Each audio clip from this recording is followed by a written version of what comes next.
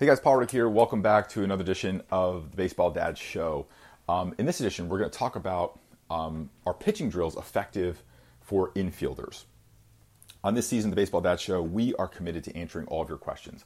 So any question you might have, skills and drills of the game, playing your position, training or preparing for the game, practicing, or even if it's some of the off-the-field stuff like recruiting or strength training or conditioning or speed training, or even some of the stuff that you have to navigate with getting your kid on the right team or dealing with local politics of local league and daddy ball. Send all your questions in. We want to answer every question that a baseball dad might have as he guides his son through this world of amateur baseball. You can send them all to paul@paulrickbaseball.com, and we will answer them all right here on the show. Again, that's paul@paulrickbaseball.com. So the question I have today is, would the wall drill be helpful for a position player without the knee lift in helping them with their throwing mechanics? So the wall drill is kind of a pitching specific drill. So the kind of short answer is yes, that would be a helpful drill. However, let me give you a better one that you can do, especially if you don't have access to the wall, because a fence can be good too to do this drill, the wall drill, but there's a little bit of a safety factor with the fence that sometimes it makes me nervous. So to get the effect of the wall drill, and what we're trying to do with the wall drill is we're trying to train the body to move forward and generate momentum so the arm can kind of go into the right slot and the body and the arm are each doing its share of its work.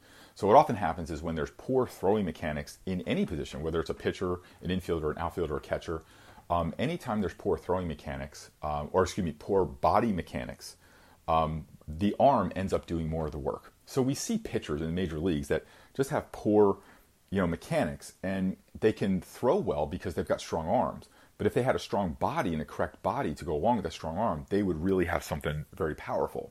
And what we often see is pitchers with poor mechanics and strong arms, they're able to pitch for a good period of time, but they always end up breaking down. Now, with infielders, you obviously don't have the same problems with that because you're not throwing the total number of pitches that a pitcher's throwing. That's number one. You're not throwing off of a mound, which a pitcher's doing, and you don't have the intensity all the time of those throws. So there's a lot of factors, obviously, that we don't see position players injure their arms at the rate that we see pitchers do for all those reasons. But what is crucial for infielders and outfielders is accuracy, and accuracy comes. We've been talking about this on a couple different podcasts, but accuracy comes with delivering the ball in a consistent release point. Consistent release point comes from a consistent body mechanics. So especially when we're throwing the ball across the diamond to first base, we're throwing the ball from the outfield, we want to be able to make good throws, right? We don't want to have our first baseman to work. We don't have to have him picking balls or coming off the bag or jumping up in the air. We want to be hitting our cutoff men. Catchers, we want to be throwing down to second base so we give best chance to throw runners out. And so here's the drill that I would do every single time with my infielders. I would have them line up on one of the foul lines and just have them have their back foot on the foul line. So if it's a right-handed thrower, they would obviously have their right foot on the foul line. And I would have them down and kind of mimic them fielding a ball, like get them down in the fielding position and almost like they're doing a dry run of fielding the ball, belly button the ball, and then shuffle aggressively and throw. So I would even have them do this to like when they're playing catch. This would be part of our warm-up of playing catch, is getting them to see, have a visual of the line of where they start, and then telling them to aggressively move their body and throw the ball as hard as they can. And so one of the things that I would always do is, in this situation, I would have the receiver not doing the drill.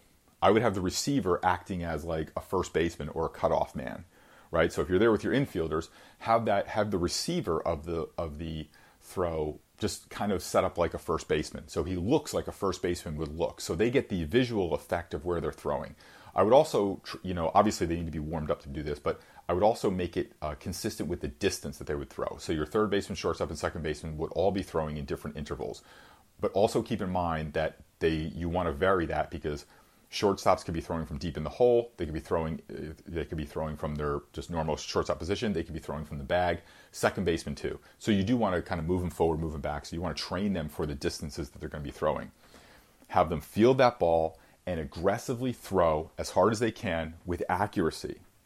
So they're trying to hit their man in the chest, but they're trying to move aggressively with their body, right? So that they don't get caught making just an arm throw. Sometimes playing the infield, you got to do what you got to do.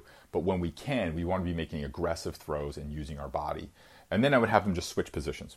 Then have the outfielders do the same thing. The outfielders would be throwing to someone that looks like a cutoff man. But the important part of this drill is that you get the visual of the line, right? So you're not just throwing in the outfield grass. You have the visual of the line where the thrower can really get off the line. They could see how far they're being aggressive with their body and moving off the line.